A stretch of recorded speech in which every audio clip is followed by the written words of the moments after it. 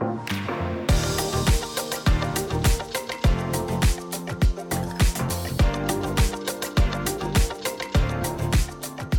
is listening, we are glad to have you in. My name is Grayson Mann, and this is the Man with the Plan podcast. This is episode 101, our first episode since the 100 episode special dropped 2 weeks ago.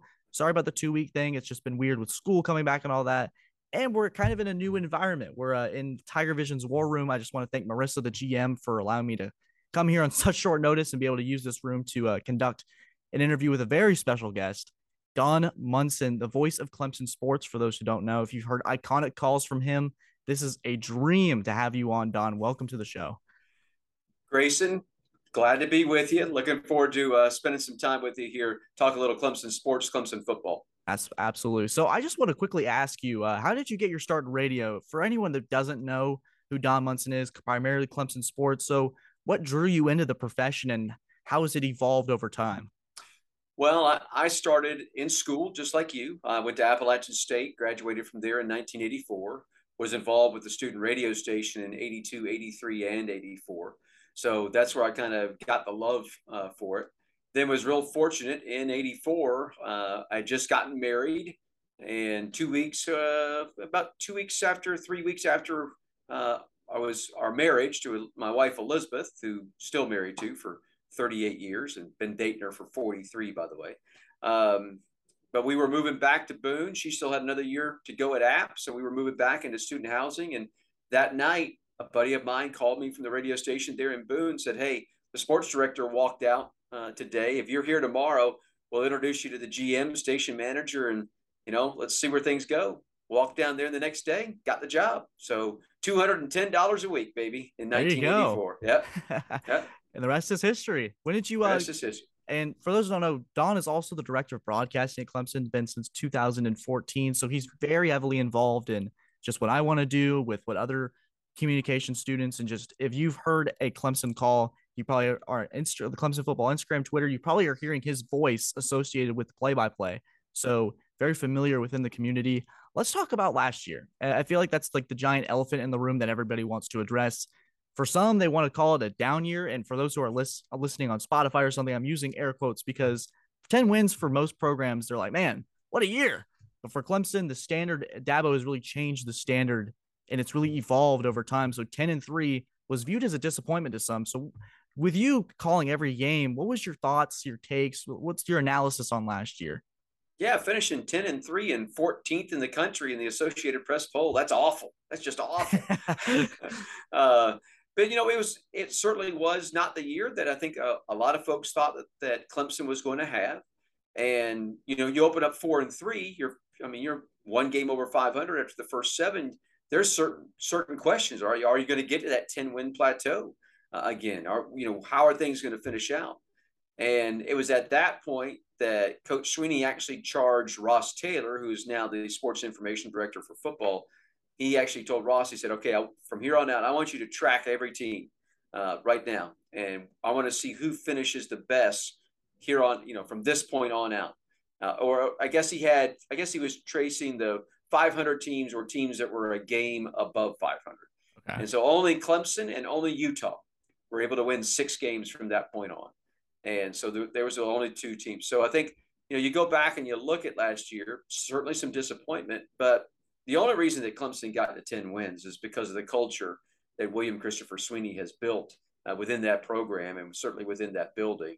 And I'm obviously very partial to him. Well, I will always be very partial to him, but we should feel blessed that he's the man here at Clemson.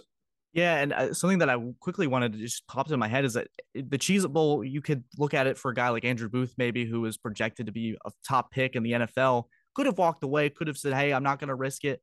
Nobody decided to stay out. Mario Goodrich had the game of his life, got him a contract with the Eagles. That culture, it's continued to stick regardless of what's happening in college football, regardless of what's happening in the outside world. The Clemson football community and the culture feels like it's its own isolated bubble. Would that be kind of an accurate statement? I think it would. We played without 30 scholarship players, though, even against Iowa State because of injury or sickness or whatever. COVID was still going around at that point in time. So as it is obviously still now. But to think that Clemson was able to pull that off. Now, Iowa State was down some players as well. Now, they had their running back. He just opted out and didn't play. Different culture. That's not a shot at Iowa State, but it is. It's just a different culture. That wasn't going to happen at Clemson, and I don't think that it really will ever happen at Clemson. I don't think we'll ever get to that point where somebody, if they're not playing in a semifinal game or a national championship game, will decide, you know what, I'm just going to step aside here and not play with my teammates. I don't think that's the right thing, and I think is what coach has instilled in his players. Yeah, absolutely. Opting out has certainly been that trend. You really expect those top players, if they're not in the semifinal, it's almost an expectation at this point. It's not surprising anybody to see maybe like Kyle Pitts, for example, a couple of years ago, right. Top 5 pick in the NFL, sat out that Cotton Bowl, and Florida got smoked. It was just like I think Florida had a ton of opt-outs in that game. Their team completely was changed, and they ended up losing that game to Oklahoma and Spencer Rattler. So it's just this continuing change within college football. But let's talk about fall camp. Let's transition to that. You and I've had the chance to see fall camp. I don't know how many practices you've been able to attend, but is there a player, regardless of whether what we've seen or not, is there a player that you think that nobody's really talking about or paying attention to? Is there someone on your radar that you're really fired up to see? Yeah, I don't think that exists anymore, to be perfectly honest with you. I mean, there's too many people out there. Social media's, I mean, believe me, there's 135 players on the team. I bet you all 135 have been mentioned some way, shape, or form during August camp. So I don't think there is that one player that's out there anymore. Probably the most surprising player, though, right now that is back and practicing with the team is Adam Randall. The fact that the big freshman wide receiver coming off the ACL injury back in the spring is already back out there. He's actually running with the scout teams. So he's going through drills. He's cutting. He's moving. They're gonna use the next couple of weeks here with him to see how, just to kind of get him back a little bit into game shape, and then maybe against Louisiana Tech when they come here on the 17th of September, they'll turn that beast loose. And that's probably the player that I'm really looking for, because he was having such a really good spring before the injury. Yeah, it's really fascinating to me to see how the treatment at Clemson, you look back at Fumachan last year, tore his Achilles, I believe, in the spring, if that's correct, is back in September. Amari Rogers, I believe an ACL injury or Achilles injury, something along those lines that should be season ending. They're returning like that. And it's unbelievable. I don't know what they're doing, what the whole process is, but it's just crazy that the whole quick timeline and turnaround for an injury that's it's usually associated with just a year and a season ending. Bigger, better, stronger athletes is really what it's coming down to. Although I will say that I'm probably one of those that would say sometimes they're too big, because I don't know the skeletal system of the human being can kind of withstand the muscle buildup. Certainly, you see that with tendon injuries and that kind of thing. So right, there has to be a balance. I think there has to be a balance that is there. Sometimes when you see these guys that are only at 4%, 5-6% body fat, I just don't know that they can maintain that. Those are usually called quote unquote high maintenance guys, and so their hamstrings will get pulled, or they're just little nagging injuries usually really get those guys. Not saying that you should be fat, not saying that, but you can be in shape, but sometimes you almost get too lean. Right. Yeah. I mean, I can attest to that. I'm a skinny kid myself on the football field. It was like, people would make jokes, and there's a pretty bad picture of me freshman year. It's like, is someone feeding this kid? Like, what's going on here?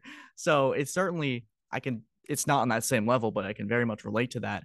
Hey, you're like Hunter Renfrow. Eric McLean thought that he was one of the trainers and asked him to go get him some water his first year here. So that changed a little bit. Yeah, Hunter Renfrow. How about that with the NFL? That's unbelievable. He's earning the respect of many around the league. I knew Hunter was that guy, but it certainly is picked up in the NFL. He's almost transcended a lot of expectations. Yeah, he's unbelievable. He's a better person than he is a player, which is, I think, that everybody should point out. But he's a guy that's just believed. I mean, that's part of the culture here at Clemson. Coach Swinney actually brings a believe sign that he puts in front of the guys every team meeting. It's sitting right there.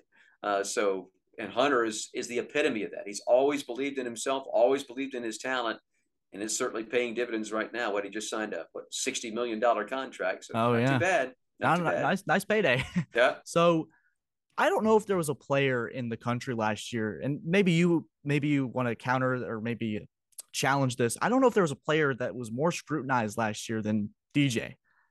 In the times that you've been able to talk to him since the season's ended, or what based on what you've seen, what do you think his attitude is toward that noise, and how excited are you to see what could be a major revenge tour for number 5?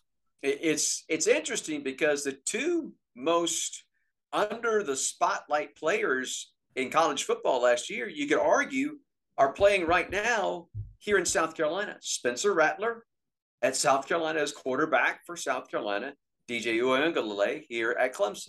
And so, but there was, DJ will tell you that, yeah, some of it was on him, but there was also so much of it that was out of his control. To think that you started 6 different combinations in the first 7 games on offensive line.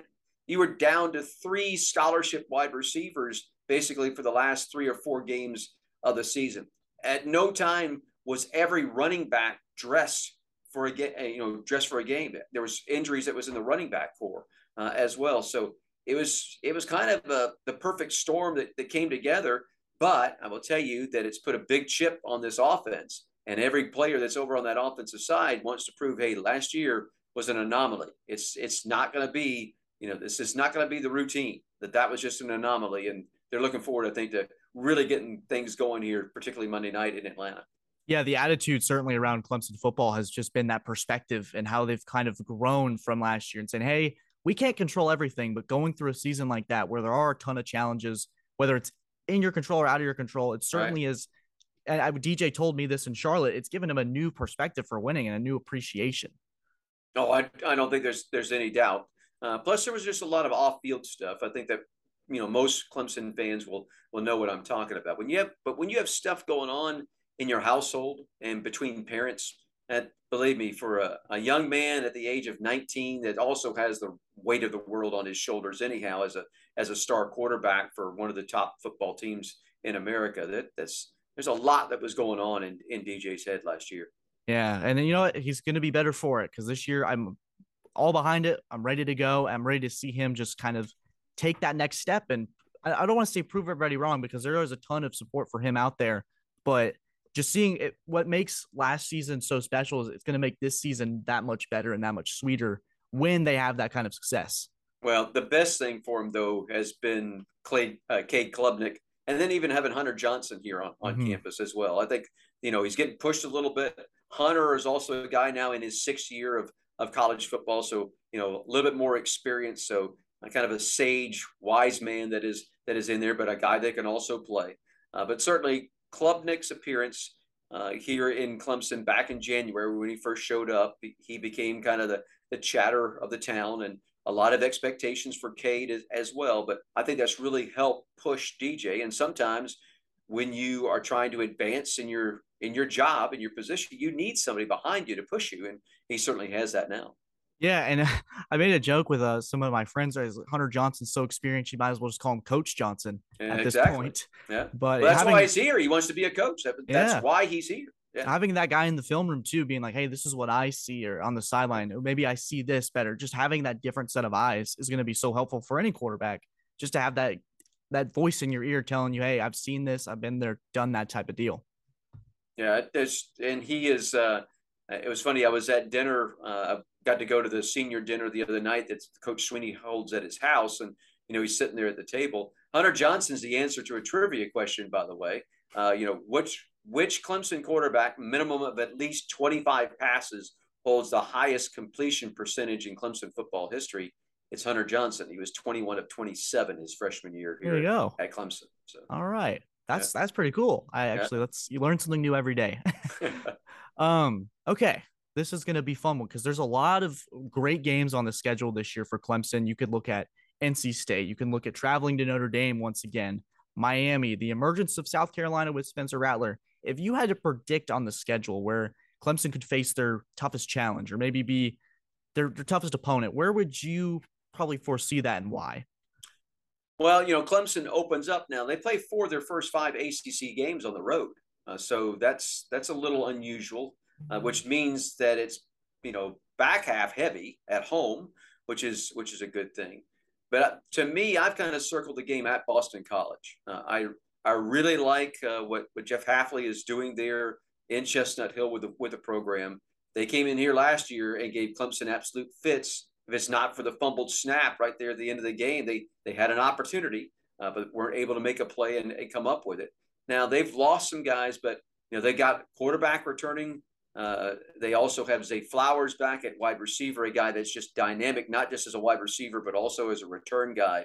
And sometimes, offensively, all you need is 2 or 3 bodies out there that can help you move the football, and you are able to put points up on the board. So, and it's the red bandana game as well. So if you don't know about the red bandana game, you need to Google that and find out what that's all about. So it's a big deal, a lot of emotion, a really good atmosphere will be in front of Clemson when they go to Boston College. That's the game I've kind of really circled on the schedule for me.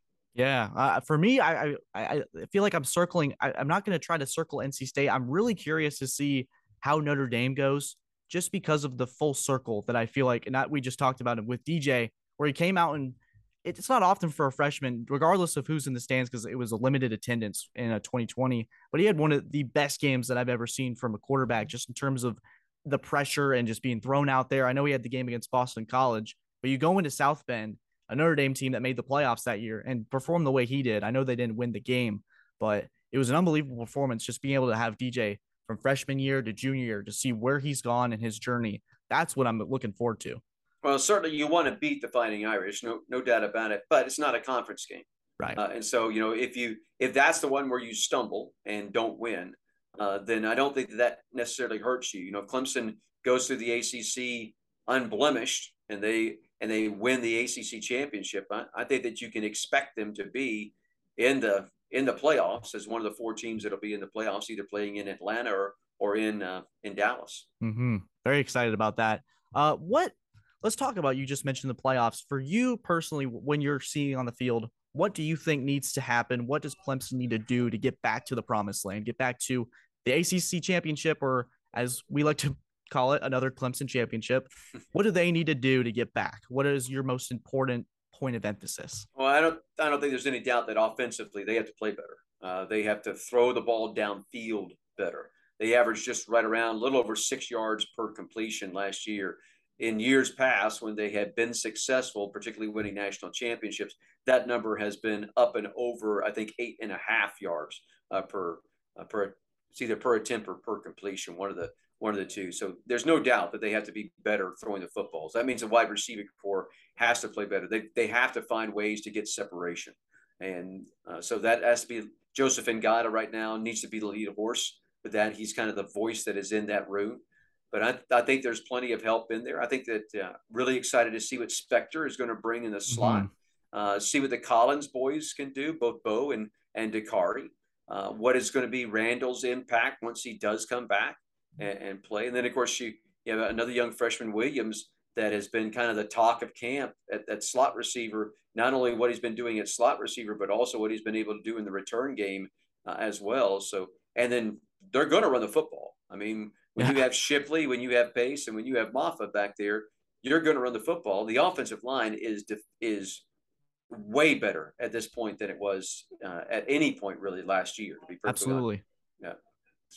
Yeah. So if they can achieve a nice balance and to be like, hey, we're not going to take on an identity. We can do multiple things. We can have a game where, hey, if the running game's not working out, we can throw it. We can air it out. If the throwing game's not working, we can run the ball with Shipley, Pace, and Moffa. If they can do different things, be unpredictable, and kind of have the just mystery, I guess, because you want defensive coordinator to be not able to sleep at night, be like, hey, what are they going to do? Is DJ going to rip us apart, or is Shipley going to run for 150 yards? It's going to be that mystery that I think will help Clemson in the future. Well, and Shipley is a different player. All 3 running backs are a different player than they were at this point last year. But Shipley in particular, I mean, most practices that I've been to, Shipley has broken 2 or 3 big plays in every practice. So when you have that kind of back that can, all of a sudden you hand the ball off and he's gone 30 yards, he may go 70 yards. That's the difference maker and kind of explosive promise that you want at running back, and he's been giving Clemson that. So it'll be interesting to see exactly how Brandon Streeter dials all this up as the new offensive coordinator. Yeah, and speaking of Streeter and Goodwin, just as coordinators, I think that I asked Wes about it on Wednesday with the availability, just how that the value of having that game against Iowa State, because most coordinators when they're hired, it's in January, February. They're having to kind of learn as they go, but they've been here for a while. They've been within this program, and they have that game day experience in a very high stake setting like a bowl game. So very excited to see what they can bring to the table. Really excited about Wes Goodwin. He was he was cracking jokes with the media yesterday. Very interested to see how it goes. What are your expectations for the two of them? Yeah, I think the Iowa State game really was important for really the entire staff, to be honest with you. When you had as much left, particularly over the defensive side of the football left, but do you still go into that Iowa State game and figure out a way to win that game and really kind of smothered Iowa State defensively? So I think that it was big. It was kind of you hate to say a test run for this year, but it kind of really was a test run for what we're going to be seeing this year. But I have no doubt that Wes is going to be extraordinarily successful here. I understand everybody questioning him, but I've been around Wes a long, long, long time here at Clemson. When I started on staff with Coach Swinney in 10, I think it was the next year that Wes came on board. So it was this guy is a guy that, I mean, he has a mind where he sees something and it's like a photographic memory. It just registers in his mind. So I think that helps him obviously as a defensive coordinator, making adjustments on the fly. And certainly there are going to be situations where he does not make the correct call. But 97% of the time, I think that he is going to make the correct call. Brent Venables didn't always make the correct call. I mean, he didn't. It didn't always happen that way. So and Wes has learned from good people. I mean, he's been not just Brent, but he's been around Ellis Johnson, who, if you know college football, Ellis, a tremendously successful defensive coordinator. And he's been around other guys as well, served in the NFL. Bruce Arians was right there at Bruce Arians' hip for all those years in Arizona with the Cardinals. So he has the makeup to take care of business over there on the defensive side of the ball. Yeah, absolutely. Really, it's going to be an exciting year. There's a lot of new pieces, but there's also a lot of old pieces. Really looking forward to it with Clemson football. Let's transition to outside the Clemson world for a little bit before we wrap up. I want to get for you when you're looking at other teams, what is maybe a storyline or maybe a player or coach that you're really, besides Clemson football, really excited to see? Is it Brett Venables at Oklahoma? Is it maybe like we mentioned, Spencer Rattler as the in-state rival QB? There's so many moving parts that took place in the winter and the spring. So there's a lot to talk about for sure. But if there's one storyline or something you could pick out, what would that be? Oh, I'm probably going to go with the storyline that probably every college football fan has its eyes on the most, and that is what's next. What is next? There's going to be further teams jumping ship to one league or another, or is it going to be that the networks themselves are going to renegotiate contracts and all of a sudden, but there at some point in time, there's going to be 65 to 80 schools that are going to split off from the NCAA. If you don't think that's coming, I think you're just blind. It's coming. They Mm-hmm. will form their own governance body, and they will have championships in every sport. Now, in football, I would expect it to advance on to probably an 18 playoff to begin with, and then maybe it rolls to 12 or 16. That's probably about as large as I would see it getting. But then they'll have their own championships in basketball, where every team is eligible. They'll have their own championships in softball, baseball. You name the sport, they're going to have their own championship in it. And if I was talking with a guy today, and I've heard this number that television right now figures that with the way that things are right now, that they're losing about $125 million a year with the way Oh, that things are right now. wow. So you can understand their want to push it and make something happen. So it will become the haves against the have-nots. But Yeah. I'm a big believer. Listen, I believe in capitalism. And there's no reason that a $10 million company should tell a $100 million company what to do. There's just no reason for that. So it'll be interesting to see what does play out over the next, several months. And it may take a year. It may take 2 years, but something's going to happen.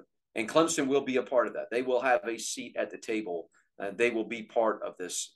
You can bet on that. Yeah, they don't certainly don't want to get left behind, but I don't think TV, like you mentioned, those television rights, having Clemson as one of their marketing brands, as a team as a whole, they're going to want to bring them along for the ride. So it's just a matter of not if, but when it happens. So really, it's exciting. College football, there's a lot of mystery, but there's also a lot of intrigue, curiosity. There's a lot to look forward to. Well, and I think we get caught up in saying all this is being driven by college football. It's not. It's not being just driven by college football. I mean, college men's basketball pays a lot of bills. It pays a Mm-hmm. lot of bills and particularly like for the NCAA. It's the chief thing. More than 90% of their revenue is generated out of that NCAA men's basketball tournament. So they understand there. But I think that NCAA leadership has failed, to be perfectly honest with you. And I think in the end, it's going to cost them. Yeah, I think that's fair. That's pretty fair assessment, to be honest with you. Don, who this we're just gonna start getting into a little more rapid fire just before we wrap up. A couple more fun questions. Is there a current Heisman favorite that you have right now? Is it somebody on Clemson? I don't want to Uh, get you in any trouble, but no, I mean, I don't pay it because how often have we seen here in the last, particularly like 3 years, somebody will come out of the gates first 3, 4 weeks of the season, give him the Heisman right now. Just give him the Heisman right now. And that person is nowhere to be seen once that thing is handed out in December there in New York City. So I don't pay really a whole lot of attention to that. Let's just watch the kids play. Let's watch them go and have fun with it. We'll find out who the best players are in college football. I would personally like to see a defensive guy kind of rise up and be in the run for something like that. This really has become a quarterback or running back driven kind of trophy. But again, chicks dig the long ball. Everybody loves offense, and I get it. yeah, Will Anderson's been getting a lot of chatter as Yeah, potentially that yeah. next guy to win the Heisman. But like you said, they usually appear out of nowhere, and it's that most appetizing story that usually drives the conversation. Don, if you had the opportunity to call a game or call for any type of a team or league or sport, if you had the opportunity to sign a contract, be like, hey, I want to commentate for this team that isn't Clemson, who would that be? It could be any sport, any league. Well, I guess if it be any sport, any league, in my profession, in the professional profession, I would say the voice of the New York Yankees would be probably difficult to Yeah. beat. I would say that would certainly be up there, or even the voice of the Los Angeles Dodgers, just because of everything that comes with being in LA Mm-hmm. and the exposure that you could possibly get. So those would be two. I would say the voice of the Dallas Cowboys would be a ton of fun. To be the voice of quote unquote America's team. So those would be the teams. Those would be the teams. All right. In your time calling games for Clemson, what beside it can be Tampa, it can be any of those big memorable games. What is the most memorable game that you have called in your career? Well, I always tell people, excuse me, didn't mean to cough on Oh, you. you're good. This is being 60. This is being an old man. Um, I will tell you that probably my most memorable call was actually in the baseball stadium here at Clemson in 2010. Tyler Colvin's grand slam home run over Oral Roberts. It was a walk-off grand slam.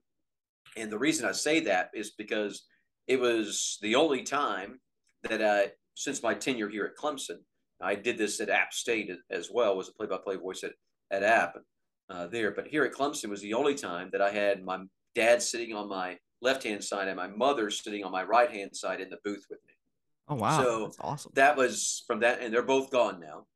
My father passed away in 12, and my mother passed away last year. So that personally, for me, just because of the obviously the family ties and the relationships is the biggest thing for me. Then after that, I would probably say the the game in Tampa in 16 certainly was thrilling, and but I probably took more satisfaction out of the 18 game Oh yeah. in San Jose, just because of the way that it was done, because nobody was giving Clemson a chance. That was supposedly the greatest Alabama team, the greatest football team of all time, and Clemson was a double-digit underdog, as a matter of fact, going into that game. And Yep. to see Clemson rise up and smash Alabama, and to this day, and I get it. I wear orange-colored glasses, and I get it, and so I'm biased that way. But to this day, I still don't feel like that team gets the recognition that it deserves. The first team to ever go 15-0, and to destroy Alabama the way that they did was pretty remarkable. Yeah, I remember being in that game, and I remember looking at Clemson fans that were in that little section going, there's nothing more satisfying that I'll ever see than seeing a sea of crimson just leaving the stadium. Well, It was unbelievable. I've never seen anything like it.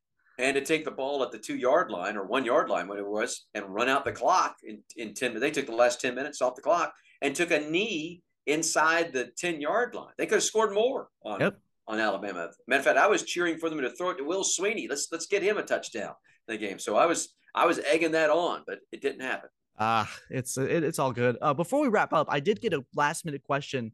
Gary McDaniel wanted me to ask you about Jim Phillips and what he meant to you. Yeah, Gary's my boss, so he's very interesting. He wanted me to ask you about Jim Phillips and what he's meant to you in terms of the play-by-play and the voice of Clemson sports. What was his legacy mean to you? His legacy means everything to me. I tell people this all the time. I say this all the time at speaking engagements. I'm not the voice of the Clemson Tigers. I'm just the play-by-play guy here at Clemson, and I'm occupying Jim Phillips' chair. Jim will always be the voice of the Tigers. For 35 years, he did it, and he did it with all of his heart and soul from 1968 until his untimely death in 2003. But he meant quite a bit to me, particularly like the last 3 or 4 years of his life. Matter of fact, the day that he passed away, I had lunch with him that day. Me and another guy that was probably his best friend, a guy named Roger Berry. The three of us had lunch together, and Roger actually called me the night that everything went wrong when Jim suffered an aortic aneurysm and was rushed off to the hospital. And then he passed away early in the morning the next day. But no, Jim will always be the voice of the Tigers as far as I'm concerned. He should always be revered that way. I know there's still a lot of Clemson folks that look at him that way, and he should. I don't think I'll be here 35 years. I'll be way too old. I'd be 85, I think, by the time that would happen. But I hope that I can have a good long run, and I hope that people appreciate the work that I do, and maybe at some point in time there'll be somebody, maybe you, that's sitting in this chair, and I'm just a play-by-play. Jim Phillips and Don Munson will be the guys that the standard has been set for here at Clemson. But Jim was just an extraordinarily close friend, and we all miss him dearly. We're coming up on the anniversary of his death, as a matter of fact, not too distant future. Yeah, well, whoever takes your position, Don's got big shoes to fill for sure. So not quite yet. I haven't been here long enough to do that. Hopefully, I've got a few more in me. I'd like to see a few more national championships. I kid Eli Gold all the time, the play-by-play voice at Alabama. I think he's got 7 national championships, something like that. So I'm 2-2 in national championship games. I'd like to make it 3-2 though after this year. Fingers crossed. So to make it 3-2, what like we've said before, Clemson wins the national championship, but why? Well, I think you got to be fortunate. You got to be healthy. I think that we've seen both that happen with both teams in 16 and 18 is that you were relatively healthy throughout the year. But I think that you have to play good defense, because this is particularly once you get to the playoffs. Once you get to the playoffs, you have to score points. You have to score points. So if you have a defense that can limit that, then I think that really helps. But that also means that you have to see the offense grow as the season goes along and be a threat. Not only a threat in just throwing the football or running the football, but you have to be a threat consistently across the board. And then this is the other thing, is that you have to play really well usually in special teams. You generally had to play well in special teams. BT Potter, for instance, needs to have an exceptional year as a field goal kicker and a kickoff guy. So you need to hit what can happen in the return game. Clemson needs to be a bigger threat in the return game. They need to pop some. So we'll see if that happens. Yeah, 3 points. Flashbacks of the Kenyon Drake return in the 25th, the first. And see, that to me, everybody points to the onside kick. It was Drake's return that all of a sudden, Clemson was up 3 or 4 points, and then Drake's return, and all of a sudden you're down 3 again, or down 4, whatever it was, and it just switched the entire momentum. It wasn't necessarily the onside kick as much as it was Drake's return. Yeah, it's just the way the game goes. Learning from that kind of stuff and building on that is hopefully what we'll see in 2022. So looking forward to that. Don, thank you so much for joining the show, man. That is episode 100. and one of the Man with the Plan podcast. Guys, we're on YouTube, Spotify, Apple Podcasts, or wherever you get your podcasts. Consider subscribing to our YouTube channel or leaving a 5-star review to let us know that you enjoyed the show or this interview with Don Munson, a Clemson icon. Don, you got anything to add before we wrap up here? No, enjoy the season and enjoy every game of it. Enjoy it, particularly if you're coming to the home games. You get 7 of them, and come on out and support the Tigers in each and every one of them. It's the best atmosphere in all of college football. There's no doubt. Yep. And this was the episode interview with Don Munson. Guys, thank you as always. Have a fantastic weekend. College football starts. Enjoy it. Thank you guys. Take care.